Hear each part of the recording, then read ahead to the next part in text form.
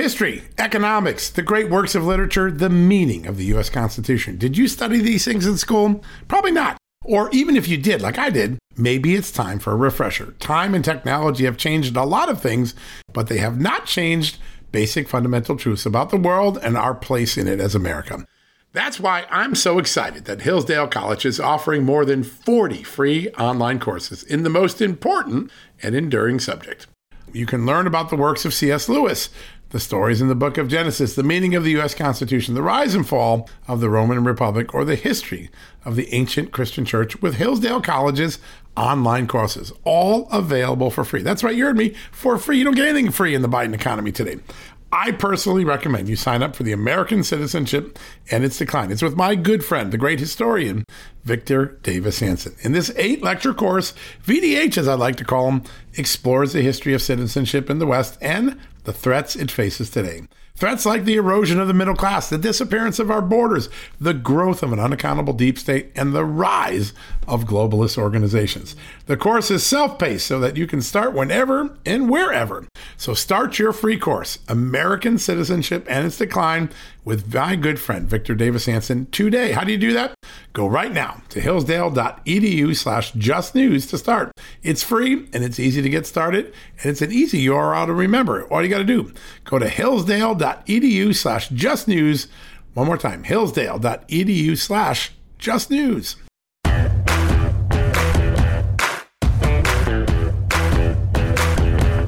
Hello, America, and happy Wednesday, a busy day in Washington, D.C. for sure. And we've got a great show for you today. I'm really excited. We've got some great guests. I want to stay on the subject of Israel for a day. We can't underestimate how traumatic, how, not only for Israel, but to all of humanity that October 7th, 2023 was to the entire world, and how preventable it was, how complicit the United States under the Biden administration has been in creating the environment that led to Hamas attacking Israel, the Houthis attacking the Red Sea, other rebels hitting American forces in the Middle East more than 150 times. All of this stems from the fact that we're in a proxy war with Iran. The West is in the proxy war with Iran, and there is no appreciation for that on the Biden administration side. In fact, many people in Biden's administration say there is no proxy war, even though that doesn't seem to be really the case. And so I'm real concerned that most Americans aren't getting a full picture from the mainstream media and the spin jobs that are coming from the Biden administration. So we try to keep zeroing in on it. We want to introduce you to what happens in the region, what is really going on, what Iran's real complicity is in working with all of these proxies to attack Israel, American, and Western interests. It isn't just our ships that are getting hit in the Red Sea now. It's many others. And Shell Oil Company announced it's going to stop shipping oil through the Red Sea, which is going to disrupt oil markets. And there could be other energy companies that do the same or are talking about it right now. That's a real problem. And so we really want to avoid those sort of dynamics. And the Biden administration doesn't have a plan to address it, as you've heard from so many of the great guests that we have on the show every day.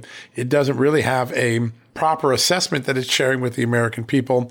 When you give billions of dollars to Iran through eased oil sales, easing these sanctions that Donald Trump had on Iran, when you free up things like the $6 billion that they were trying to free up from the frozen assets, when you look the other way on business deals with some of our frenemies like China and Russia, you end up with a really significant and irreversible, or I should say hard to reverse, dynamic where Iran is emboldened and now enriched. As President Trump said on this podcast last week, we made Iran rich again for no good reason. They're the number one state sponsor of terrorism. They've tried to assassinate presidents and national security advisors and secretary of states and Iranian expats on our soil.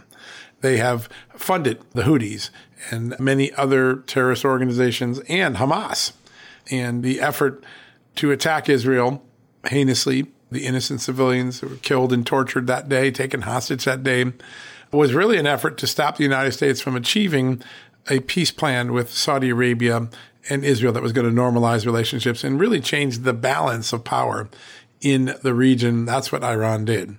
And that Iran is the same Iran that continues to get concessions and money and free passes for bad behavior from the Biden administration. So today, we're going to bring on the former Israeli ambassador to the United States, Michael Oren. He's been on the show many times. He is, I think, one of the most sage and important voices to make sure you understand what's going on. He knows what's going on. He doesn't color it one way or the other. He's critical of Israel. He tells us where Israel stands, even if it's not popular to say so. He also explains the role that his own intelligence network shows Iran is playing in this. So we're going to kick things off with Ambassador Oren. That's going to be a great conversation. In the second part of the interview, we're going to bring in a survivor from the October 7th attacks in Israel. She was at the concert. She was awakening in the sunshine of the morning, thinking that she was about to celebrate with some more music. Suddenly rockets were overhead. Suddenly paragliders were coming in. And suddenly her life was in jeopardy. And she made a split decision. Some people ran and hid. Others decided to run. And she kept running. For 4 miles, she ran nonstop until a Good Samaritan in a pickup truck picked her up and moved her along, and she got to another place. I think that's so extraordinary, her story. And when you hear her talk, you're going to hear very clearly that even though she was traumatized by this day, even though it will never be the same for her, she doesn't have a wish of hate for Palestinians. She said hating Hamas, which she does hate, isn't the equivalent of hating Palestinians. You can separate the two, and she does in her own mind. And I think it's so powerful to hear her talk that way. And she has a very specific wish for what Gaza looks like after Hamas is eradicated. I really think you should listen to it all. She was, for me as a journalist, there are very few interviews that go, wow, I was changed by the experience. Natalie Sandaji changed my view on things. I was changed as a journalist listening to her. I think Amanda said the same thing. So we're going to have 2 blocks of that. So first block with Michael Oren, former Israeli ambassador to the United States, and then 2 consecutive blocks talking with Natalie Sandaji, a survivor of the October 7th attacks. This young woman does something that a million words I could write couldn't do.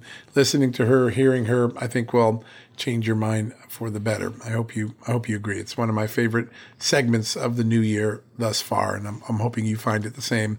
All right, so before we get to that, you know that we have such amazing partners here at Just the News, at John Solomon Reports, the podcast from Just the News, and of course, Just the News, No Noise, a television show that I share with the amazing Amanda Head on Real America's Voice. And one of our newest partners is one of my oldest friends, Hillsdale College. I spoke there a couple of years ago. I've done a lot of fun things with them over the last 2 decades.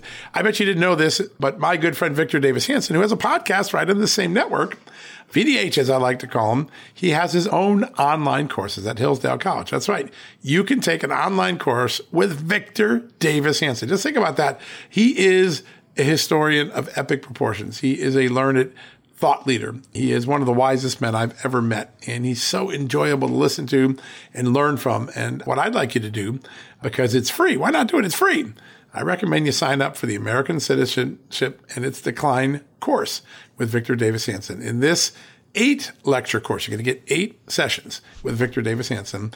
VDH explores the history of citizenship in the West and the threats it faces today. Threats like the erosions of the middle class, the disappearance of our borders. We hear a lot about that, right? The growth of an unaccountable administrative state and government, and the rise of globalist organizations. The course is self-paced, so you can go at whatever pace you want, whenever it's convenient for you. But listen, spending some time with Victor Davis Hanson is a treat, as someone who has done it for years. So why not start your free course called American Citizenship and Its Decline with Victor Davis Hanson. Go there today, right now, hillsdale.edu/justnews. Hillsdale.edu/justnews. So all you got to do to get started, it's free, it's easy, and you're supporting 2 great, amazing causes. Victor Davis Hanson, one of the greatest historians and thought leaders of our time, and Hillsdale College, one of the colleges that do their students right. One more time, go to hillsdale.edu/justnews. Go let them know that John Solomon sent you. All right, quick commercial break. When we come back, Ambassador Michael Oren right after these messages. Hey folks, it's John Solomon here. Today, I want to shine a light on AMAC, an organization who's dedicated to America's seniors, but is vital for conservatives of all ages. AMAC stands out by not only advocating for senior issues, but also by pushing for conservative values that affect us all. By joining, you're not just supporting our senior citizens, you're part of a movement defending the freedoms that made this country great and to ensure that we secure our nation's future. Plus, membership brings you exclusive benefits like discounts on travel, dining, and entertainment, and of course, special insurance rates, one of the things I like. Regardless of your age, if you're driven to preserve freedom, AMAC welcomes you. This is about uniting youthful vigor with the wisdom of experience in our quest to keep this country great.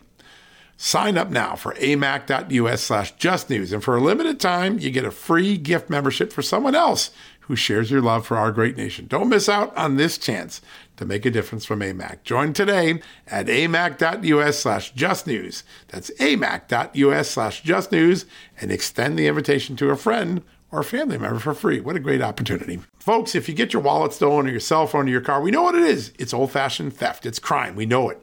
Criminals now have a new way to steal our most valuable asset, our homes. Older Americans are most vulnerable to these types of thefts, and that's because they more often own their homes outright.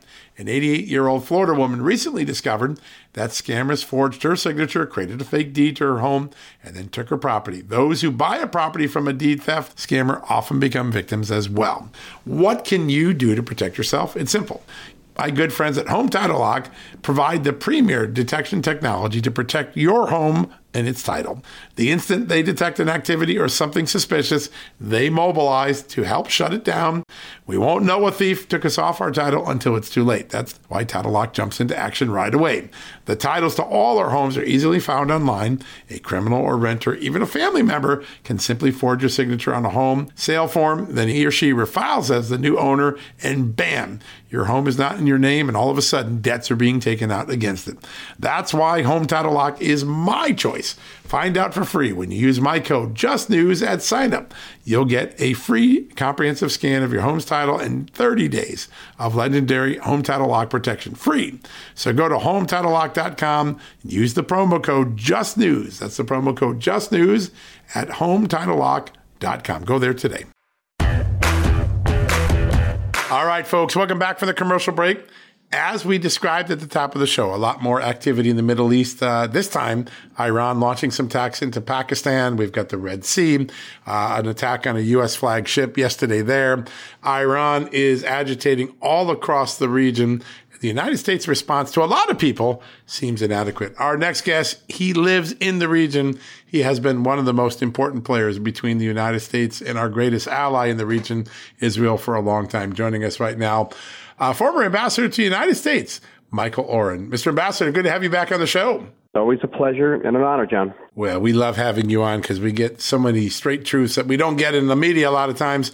I want to just ask about it. When we step back and we look at all that's transpired in the last 120 days, October 7th, and now, the efforts behind the scenes of the Biden administration to maybe handcuff Israel, the U.S. role in the Middle East, the U.S. policy positions in the Middle East seems like a really muddled soup bowl right now. Everyone seems confused about it. Am I being unfair to the U.S. or no? I tell you, I'm confused. Yeah. I've been confused for a long time. It's a lot of different voices. Listen, on the one hand, the administration is performing two essential services for the state of Israel. It is casting vetoes in the Security Council as the council tries to impose a ceasefire. And a ceasefire means Hamas wins. It means Iran wins. That's good. President Biden himself is continuing to supply Israel with vital ammunition as we run low on some of this ammunition, tank ammunition, artillery ammunition, crucial for the war effort. On the other hand, the administration criticizing us nonstop for, quote unquote, killing too many Palestinians, which begs the question, how many is too many, for not committing to having a two-state solution. And the day after this war, who knows when it ends, that includes the immensely corrupt and unpopular Palestinian Authority. Nobody understands that. Criticism after criticism. And then not standing up to Iran. I mean, Iran has launched something of the order of 135 attacks through its proxies against American bases in Iraq and Syria, through the pro-Iranian Houthi rebels in Yemen. It has closed a vital waterway to international shipping. And the American response has been sort of tepid at most. And nobody in this administration is willing to say the I word, actually willing to run behind the massive violence in the Middle East, which if you're an Iranian listening to this, you're saying, okay, well, we're getting away with it. We might as well escalate. And if you're a Hamas official, you say to yourself, well, America's criticizing Israel for killing too many Palestinians. Let's dig in our heels. Let Israel, kill more of the humans we are using as human shields, and it will cause a rupture in U.S.'s relations, and eventually we'll get the ceasefire that'll enable us to win. This is the way America's position is perceived in this region, and for Israel, I should say, and this is an understatement, a source of concern. Yeah, no, for all the right reasons, it is. The understanding Iran's intentions right now is, I think, challenging for the American media because we get different accounts from different media sources. The administration is sometimes unclear. It does seem that Iran is agitating in every way possible, and it feels like they're trying to destabilize the region. What's the best read you have right now of what Iran is doing and why it's doing it? Iran, it's hard for people in the West to wrap their hands around this, but Iran may want two things, opposing things at the same time. It may want to avoid a conflict with the United States, but it also may want the conflict with the United States. Again, this has happened again and again in the Middle East. It's not just with Iran. It's how the Six-Day War broke out. Nasser didn't want a war, but because nobody reacted to his aggression, he was under pressure to commit more aggression. And this is what's happening with Iran. You can commit aggression against American bases in Iraq and Syria. You can close an essential waterway. And even those people who are against escalating are going to be under pressure for those who want it escalating. They're going to say, hey, look, Americans are not reacting. Let's keep going. Let's ratchet it up. And this is precisely what's happening. And somehow people don't seem to understand this in Washington, that you want to de-escalate. The way to de-escalate is not to broadcast fear, but to instill fear on the other side. It's simple. Yeah, it is remarkable. It's sort of like the bad child acting up because it's not getting enough attention. But the way you respond to that will dictate what's the future of the behavior is. And right now, the response seems so muddled, it's unclear. There is a lot of pressure behind the scenes. And I think President Biden said it out loud when a protester confronted him last week about when you're gonna ratchet back Israel, and he's like, "We're going to try to get you on. We're doing behind the scenes quietly." I found it to be a very odd moment for an American president to make that comment like that. Normally we don't talk about our behind the scenes negotiations, but what does it look like on the backside? What sort of pressure is Prime Minister Netanyahu getting, and is he bending to any of it, or is he holding firm? Well, there's pressure, first of all, it's a strange pressure. Because if you listen to some of the leaks that have been made to the Washington press corps, the administration, on one hand, is saying we're moving too slow in our operation against Hamas. But on the other hand, publicly, they're saying we're moving too fast, and they want us to slow it down. Believe it, talk about muddled. That is muddled. With regard to the northern front, they say they don't want us to open up a northern front. There's even been leaks to the fact, again and again in the press, including tonight, basically accusing Israel of escalating the northern front, which we find absolutely mind-boggling because we've been under constant fire from Hezbollah, totally unprovoked from day one. And the entire northern part of the country is uninhabited. And most days, Hezbollah outdoes Hamas in the amount of rockets it fires into our territory. I have no idea, honestly no idea what these people want us to do, what we think we should be doing. And so the tremendous pressure on Israel not to open a second front. We ultimately may have no choice because the entire northern part of the country, as I mentioned, is unpopulated. People will not go back to their homes, knowing that there's a terrorist organization outside the border that is 15 times at least the size of Hamas. It's just unbelievable. It's actually mind-boggling. So we got the two fronts of the war. One is pretty inactive right now against Hamas in Gaza. Give us an update. It seems like the Israelis are making some pretty good progress. It's tough warfare because it's urban warfare, but it seems as though Hamas is starting to reel. Is that a fair assessment? It's difficult to assess. We thought so, and today Hamas fired 50 rockets at the south. I figured, how can they still have rockets, really? And yet they do. We killed about 9,000 of their terrorists. They got 21,000 left underground. We thought they had about 200 miles of tunnels beneath Gaza. Turns out they have as many as 450 miles. Think about this, 450 miles of tunnels, some of them going down 7 stories, hundreds of feet. with elevators. So this is a massive military challenge, and would be in any circumstances, not the least of which is you've got something close to 2 million civilians flying around. And the world is condemning us when we ask the civilians to get out of the battle area, and then condemning us if the civilians get caught in the battle area. And so we really, in terms of our public diplomacy, can't win. We cannot win. In Israel, the criticism outside of Israel is we're using too much power. The criticism in Israel is that we're not using enough power, that we are losing soldiers in an effort to reduce Palestinian casualties. And that's very unpopular in the state of Israel. Yeah, it is. I've seen some of the coverage lately, and you can see that pressure. Even while this is going on, I assume that there are efforts behind the scenes to begin to craft what a post-Hamas Gaza would look like. Is there anything that you see that's encouraging in terms of how this plays out? Well, the United States has put a tremendous amount of pressure on us to talk about the day after scenario. I've been talking about it and writing about it for several weeks now. I think that on the Israeli side, there are several principles that are agreed upon. First and foremost, demilitarization. No more rockets, factories, no more arsenals. This is, of course, after the destruction of Hamas. Internationalization to a certain degree of the Gaza situation. It won't be just an Israeli problem or an Israeli-Egyptian problem, but an international problem, which in fact it is. Reconstruction of Gaza, water, electricity, sewage. And the biggest challenge will be finding an indigenous Palestinian leadership that's actually committed to Gaza. It's committed to its children, grandchildren, and not committing to killing our children and grandchildren, and willing to live peacefully with us. That's a hard one. In the interim, Israel will have to maintain an extensive amount of security control over the Gaza Strip. Yeah, it's a balancing act, and yet it's so essential that the mix get right. Yesterday, or a couple of days ago, we did a special on Martin Luther King and his unique commitment to Israel.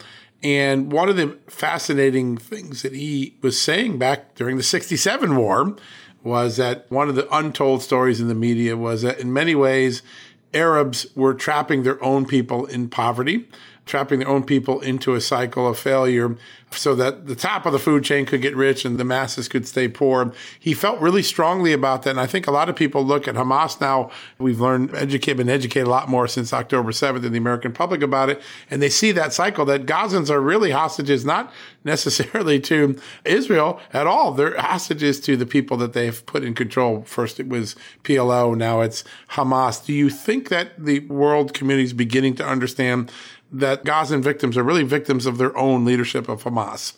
I would hope so, but I'm not confident that that's the case.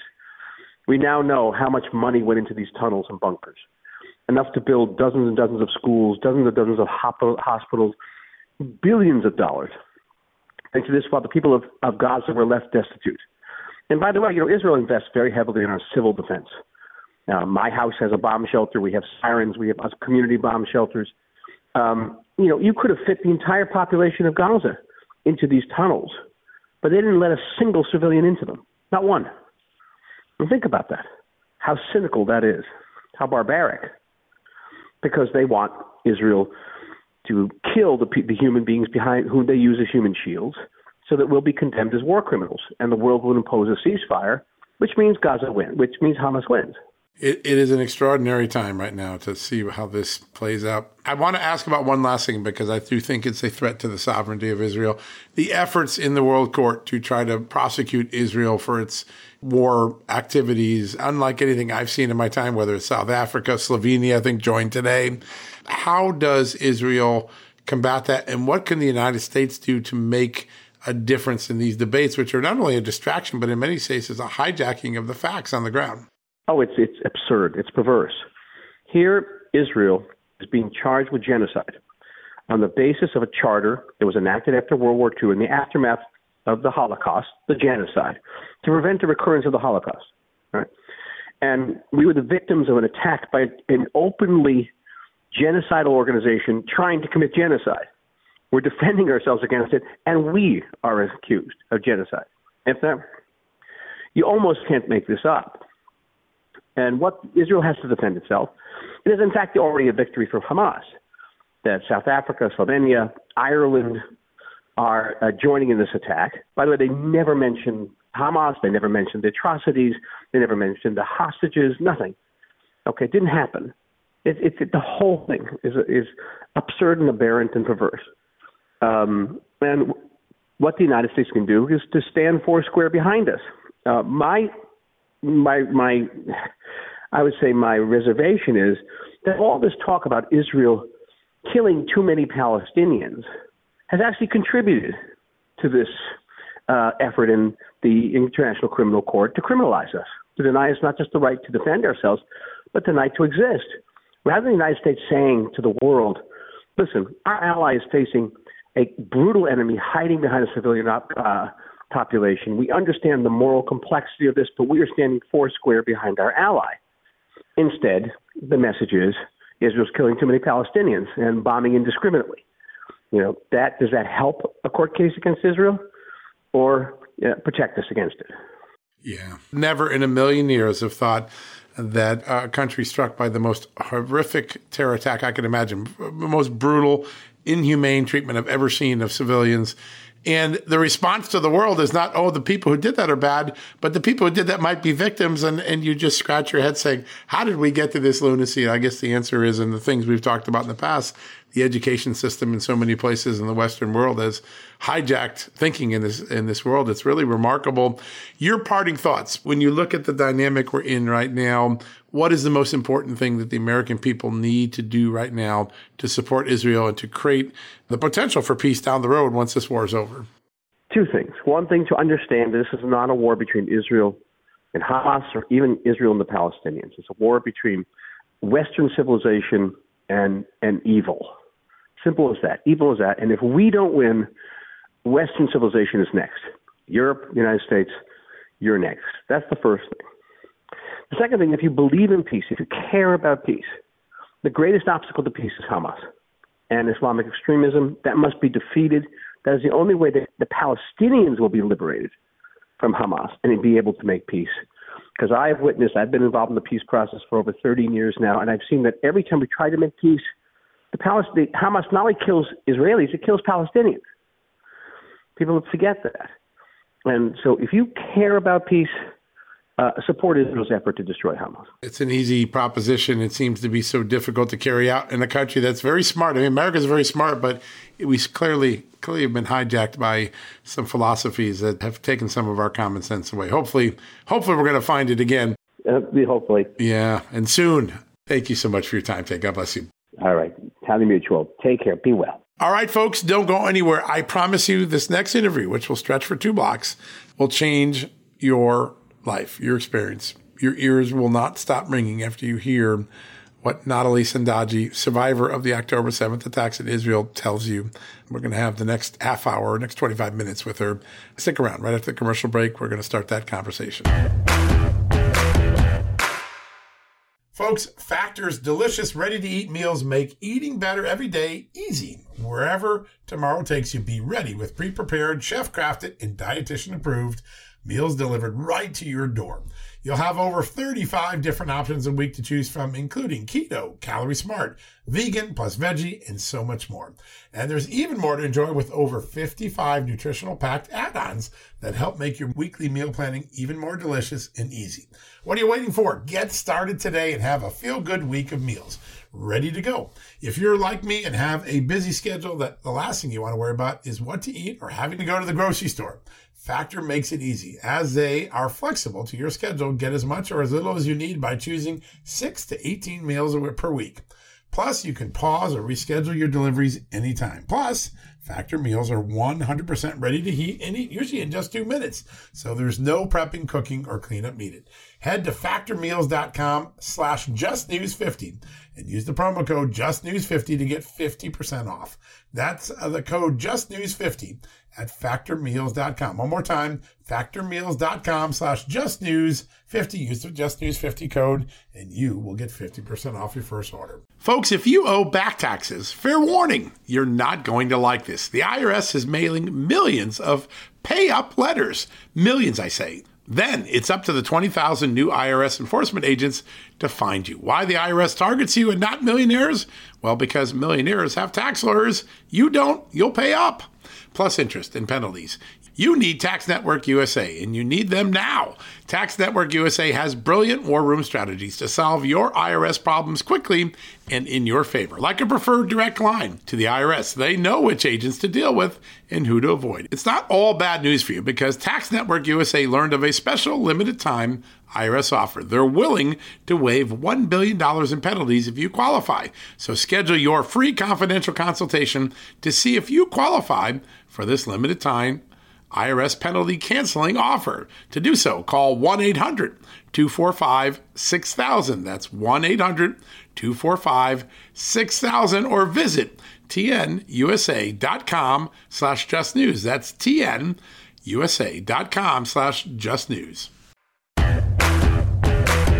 Welcome back, everybody. It's hard to believe that nearly 100 days ago, Hamas executed their planned attack, killing more than 1,200 innocent people. And while October 7th is a day that we are always going to remember, there are so many lives and memories that have been changed forever. The desperate calls for more than 100 hostages to be released and returned home continues as well. The megaphone of advocates demanding action, they only get louder, especially as the days carry on. And on our show, we are very proud to uplift the brave people who are willing to speak out. And tonight is no different as we amplify another incredible voice of this movement, this time that of a young, courageous woman who made a split-second decision to run for her life as Hamas fighters paraglided into the music festival where she was.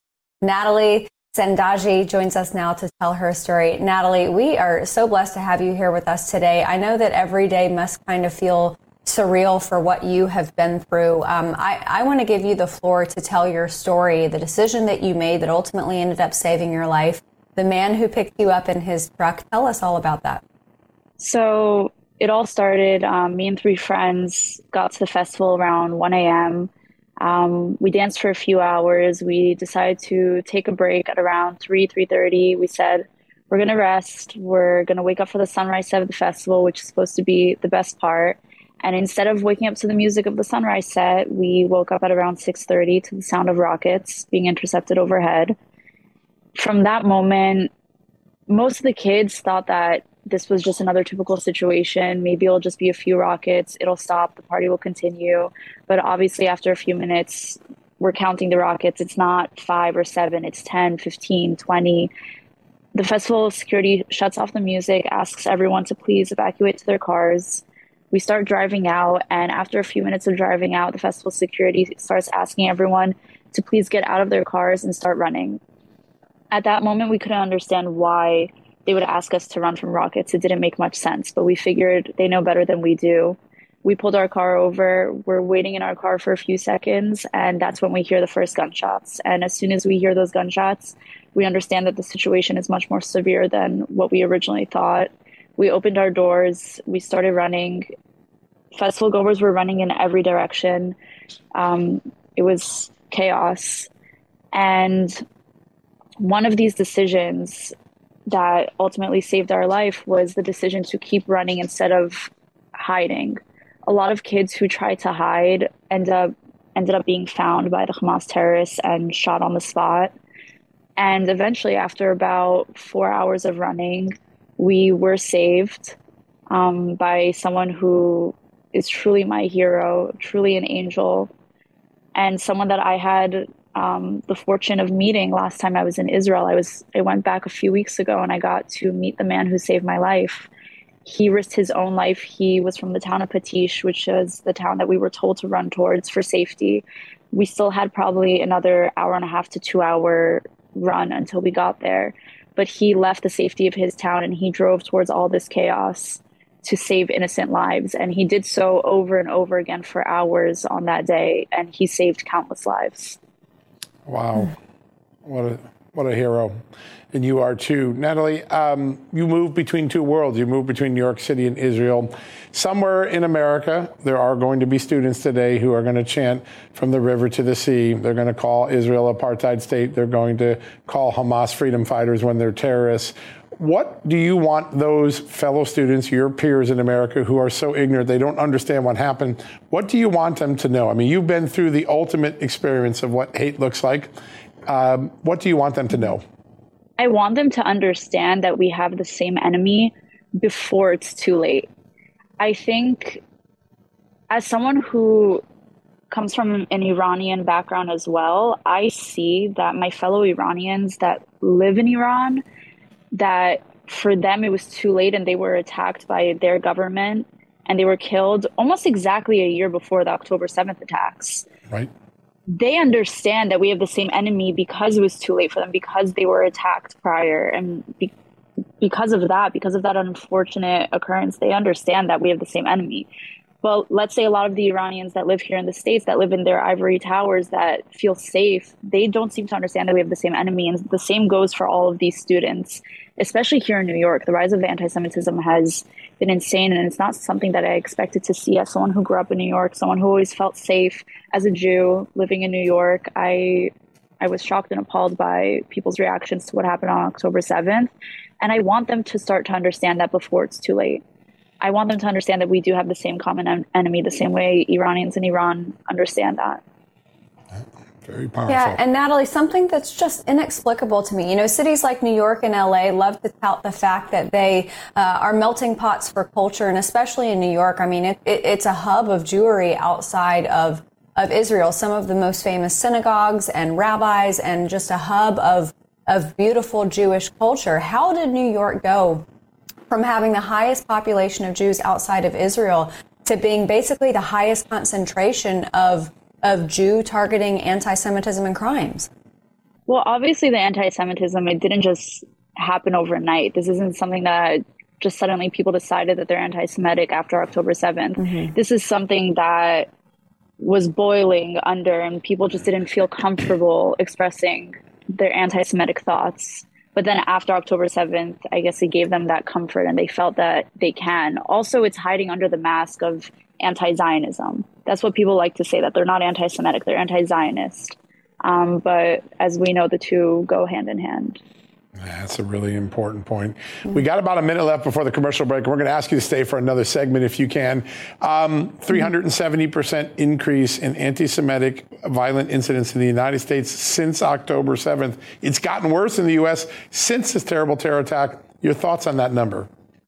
It makes me, unfortunately, I've said this before, and I remember the first time I said this to a reporter, they found it to be such an outrageous statement that after that, almost every single person who interviewed me just wanted to speak about that as opposed to only speaking about October 7th. It makes me feel unsafe as a Jew here in the States. And like I've said in the past, I felt safer in Israel than I do now in the States as a Jew, unfortunately. All right, folks, more with our exclusive interview with Natalie Sandaji, an amazing survivor, as you just heard, of the October 7th attack. She's got a lot more to say, including what she wishes for Gazans and Palestinians. You won't want to miss that answer. I will have that right after these messages. Folks, financial experts thought we were in the clear. They were anticipating around 6 rate cuts by the Fed this year, and then the inflation data came out. Higher than expected again, just like we've been predicting. Friends, this isn't going away anytime soon. It can't. The U.S. is $34+ trillion in the hole, and yet we keep printing money, which pushes the prices you pay every day even higher, whether it's at the grocery cart or at the gas store. So you can either bury your head in the sand or you can do something about it. Diversify a portion of your savings into gold with Birch Gold Group. Gold is your hedge against inflation, and Birch Gold makes it easy to own. They will help you convert an existing IRA or 401k into a tax-sheltered IRA in gold, and you don't pay a penny out of pocket. All you got to do to get started, text Just News to 989898 and get your free info kit on gold. Then talk to a precious metal specialist on how to protect your savings from persistent inflation. The way to do it with gold. All you got to do to get started on that journey with my good friends who I trust more than anyone at Birch Gold Group, text Just News to 989898 right now. Folks, Field of Greens is the healthiest thing I do every day, and I want you on this journey with me. Why? It's literally 1 scoop a day. It tastes great. I love the fruit flavors particularly, and it's completely improved my life and my health. This is nutrition the way nature intended. When I began taking a hard look at why I wasn't feeling good and why I felt unhealthy, why I was gaining weight, why I was losing energy, it wasn't just because I had hit my 50s. No, it was because I wasn't getting the right amount of fruit and vegetables in my diet. And listen, I'm just too busy to go to the store, clean up the vegetables, cook vegetable dinners, and make sure I hit the fruit. A Field of Greens stepped in. 1 scoop of powder in my drink or on my eggs in the morning, and boom, I was off and feeling better. And suddenly, I was losing weight. I was sleeping better. My metabolism went up. My blood sugar went down. My cholesterol went down. And my weight went down. And my doctor said, hey, whatever you're doing, keep it doing. You know what that is? It's Field of Greens. That's what I've been doing. Field of Greens is radically different. Each organic fruit and vegetable was medically chosen to support heart and vital organ health. I trust Field of Greens to keep me healthy. I promise you, you're going to love this product. But if for any reason you don't, they'll give you 100% money back guarantee. Now, you're going to get 15% off your first order plus free rush shipping because of the incredible partnership we have here at Just the News with Brick House Nutrition and, of course, Field of Greens. All you got to do to take advantage of this offer, visit fieldofgreens.com and use the promo code JustNews. That's promo code JustNews at fieldofgreens.com. Don't wait. Go to fieldofgreens.com today. Use the promo code JustNews for 15% off. Welcome back, everybody. We're going to pick right up where we left off before the commercial break. Our guest, Natalie Senandaji, she survived Hamas's attack on the Nova Music Festival on October 7th, and she has continued to speak out for the defenseless and those who have lost their voice as a result of that. Natalie, thank you so much for sticking with us. I wanted to ask you about your time. I know a few weeks ago you went back to Israel.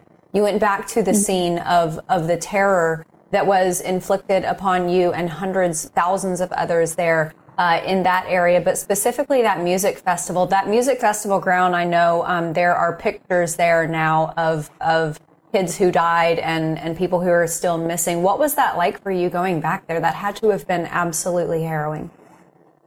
It was very emotional. While I was at the festival, I didn't even realize how many people there were there that I knew that are very close to people that I'm close to. One example is one of my friends, his brother was one of the DJs, and he unfortunately did not make it out alive, and his photo is there.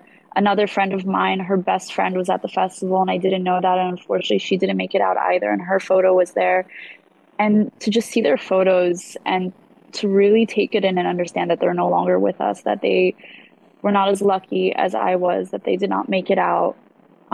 It's very hard to take that all in, but I think it's important. I'm happy that I had the opportunity to go and to be there.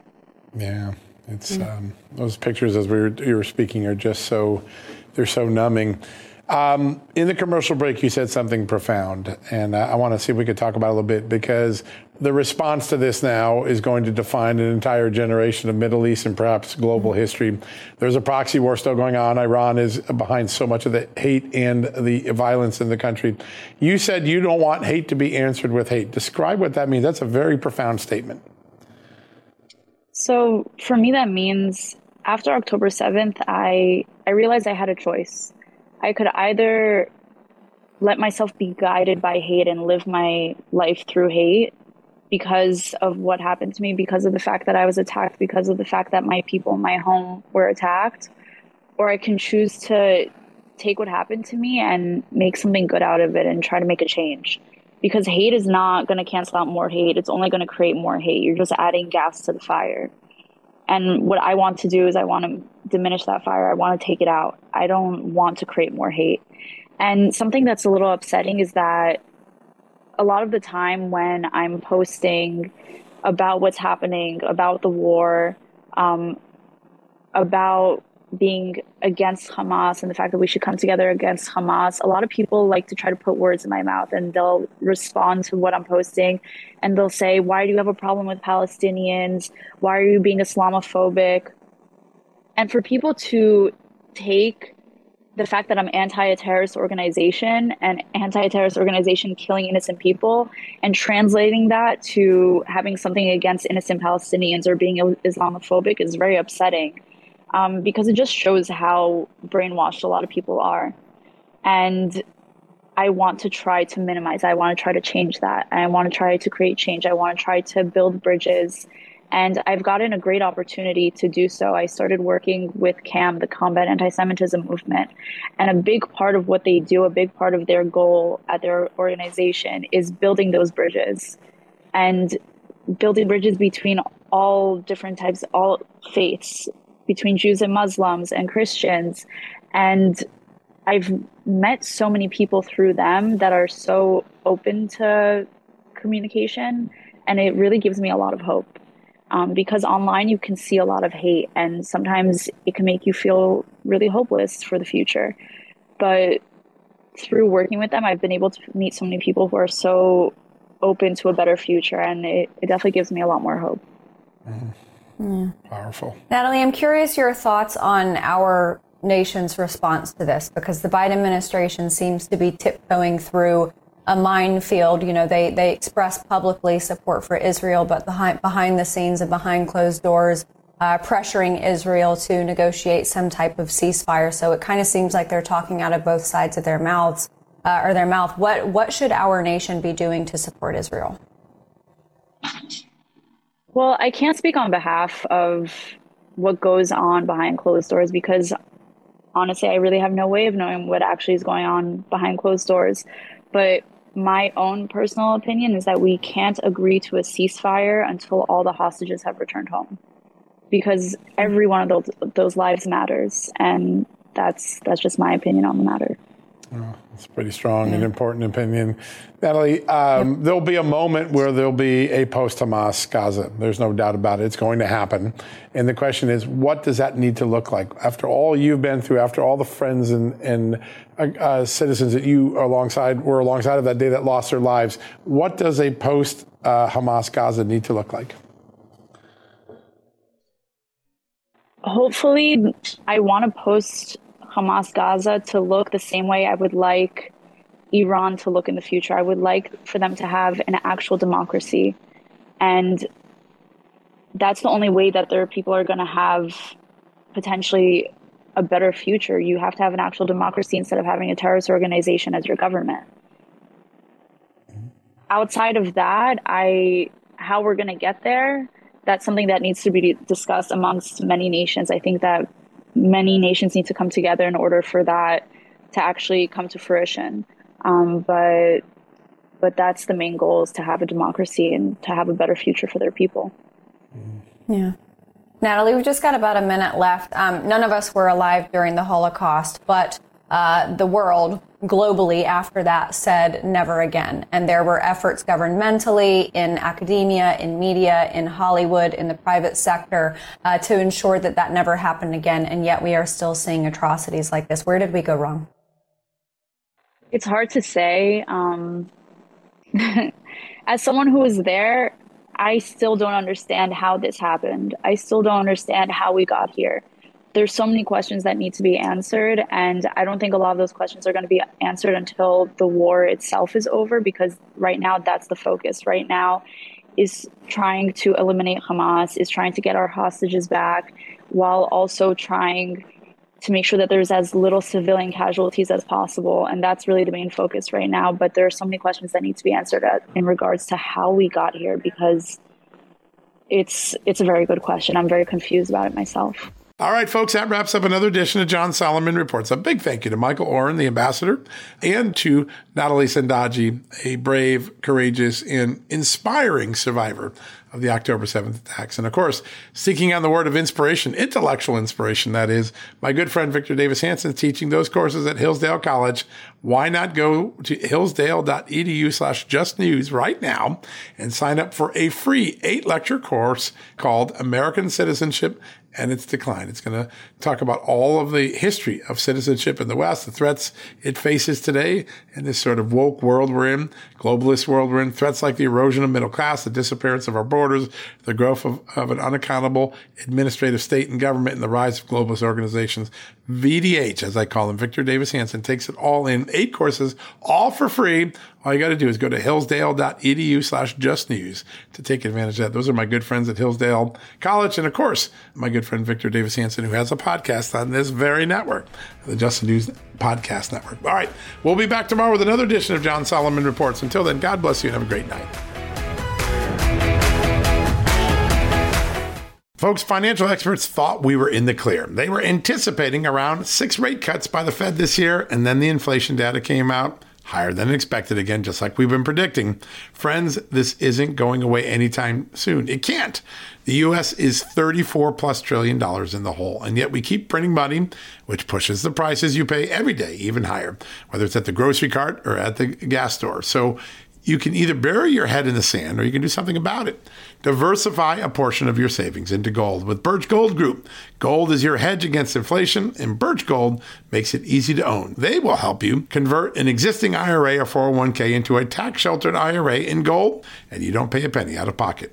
All you got to do to get started, text Just News to 989898 and get your free info kit on gold. Then talk to a precious metal specialist on how to protect your savings from persistent inflation. The way to do it with gold. All you got to do to get started on that journey with my good friends who I trust more than anyone at Birch Gold Group, text Just News to 989898 right now.